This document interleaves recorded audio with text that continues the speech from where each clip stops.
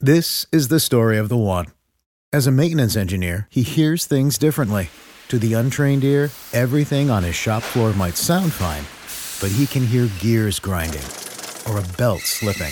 So he steps in to fix the problem at hand before it gets out of hand. And he knows Granger's got the right product he needs to get the job done, which is music to his ears. Call, click Grainger.com, or just stop by.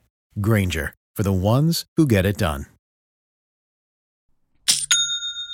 Shopify's already taken the cash register online, helping millions sell billions around the world. But did you know that Shopify can do the same thing at your retail store? Give your point of sale system a serious upgrade with Shopify. Shopify POS is your command center for your retail store. From accepting payments to managing inventory, Shopify has everything that you need to sell in person. And with Shopify, you get a powerhouse selling partner that's going to effortlessly unite your in-person and online sales into just one source of truth. You're going to be able to track every sale across your business in one place and know exactly what's in stock. You could connect with customers inline and online. And Shopify, it's going to help you drive store traffic with plug-and-play tools built for marketing campaigns. So we're talking about TikTok to Instagram and beyond. Get hardware that fits your business, take payments by smartphone, transform your tablet into a point-of-sale system, or you can use Shopify's POS Go mobile device for battle-tested solutions. Shopify's award-winning help is there to support your success every step of the way. I say do retail right with Shopify. Sign up for $1 per month trial period at shopify.com/headspace. That's all lowercase. So you're going to go to shopify.com/headspace to take your retail business to the next level today. I'm going to say it one more time. Shopify.com/headspace. Headspace Studios.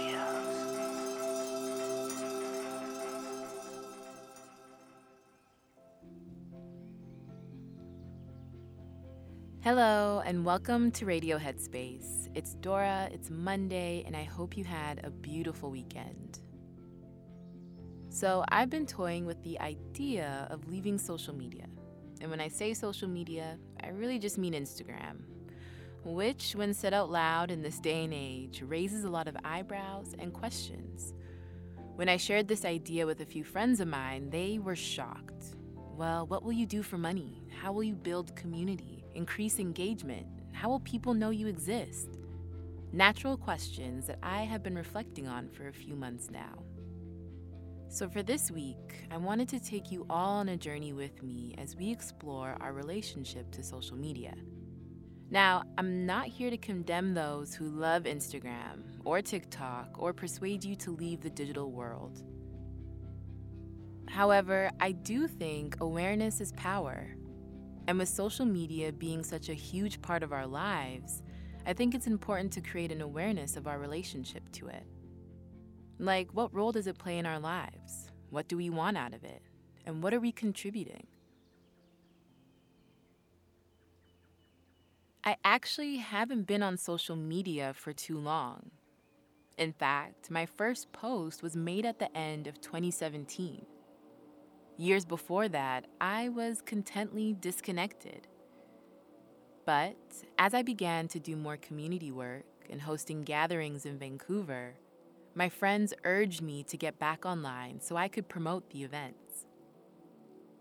After all, how are people going to find out about them? So this was a silver lining and my North Star for being online. As long as I was in service to my community and contributing in an impactful way, I told myself I would rejoin the digital space. Now, this came to a head in 2020, at the height of the protests, amidst the sharing of horrific imagery of innocent Black people being killed in the streets. There was a lot going on in the digital realm. For me, being an advocate of self-care, mental health, and mindfulness at the time, I began to be misrepresented. Overnight, my following increased by 5,000 people under the guise of being a social justice activist, which I am not. I was being invited to speak on things that I had no education on. And social media began to feel performative, harmful, and unhealthy. I was deeply conflicted. On one hand, I was grateful that the world could see the atrocities that were happening so we could all be informed. I was grateful that I could be a beacon of light and offer self-care and support for those struggling. But for me, it started to turn toxic. I started to question why exactly people were following me. I didn't like the conversations people suddenly wanted to have with me on the platform. It was just a strange place to be.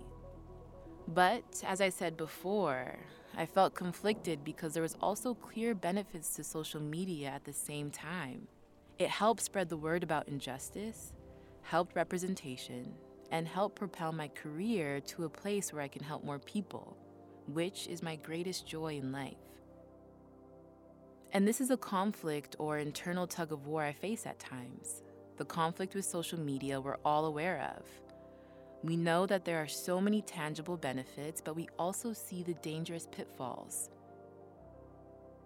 In my MBSR class, weeks 3 and 4, we look at the changing nature of each and every moment by noticing pleasant and unpleasant events in our lives. Oftentimes, the things we find unpleasant in the moment can also be pleasant when we take the time to reflect on them, and vice versa. I'm sure you've had this happen, like maybe you took a trip that was pretty difficult, but later on you appreciated what you learned. And that's sort of what's happened with many of us in social media, and why I'm advocating for an evaluation of our relationship to it. And there's no better tool than mindfulness. Mindfulness invites us to be a witness to that change. Instead of trying to hold on to the pleasant or deny the unpleasant, we learn how to take a step back from it all and just observe what's happening in front of us in a kind and curious way. And you can do this with pretty much anything in your life, especially the things that we do a lot, like scrolling and scrolling and scrolling through TikTok. So again, wherever you stand with social media is fine. And by the way, I'm doing the same thing right now. I'm simply taking a step back and using mindfulness to help me understand my relationship. I may quit for good, I may come back, but the awareness I'm developing will be there forever. And you may also be questioning your relationship to it as well. Or maybe you aren't even online, which is fine, because this practice can be extended to most things in life. My hope by the end of this week is for both of us to have a greater awareness of where we stand. Tomorrow we'll look at the inevitable, the void that arises when we decide to take a step back from social media, and the space that we have to fill. Until then, wishing you a wonderful day or night ahead, my friend.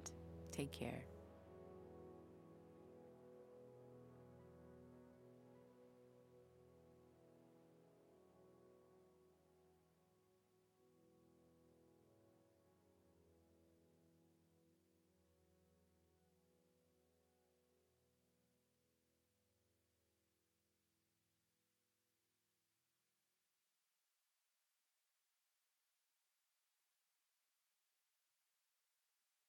Say goodbye to your credit card rewards. Greedy corporate mega stores, led by Walmart and Target, are pushing for a law in Congress to take away your hard-earned cash back and travel points to line their pockets. The Durbin-Marshall credit card bill would enact harmful credit card routing mandates that would end credit card rewards as we know it. If you love your credit card rewards, tell your lawmakers, hands off my rewards. Tell them to oppose the Durbin-Marshall credit card bill.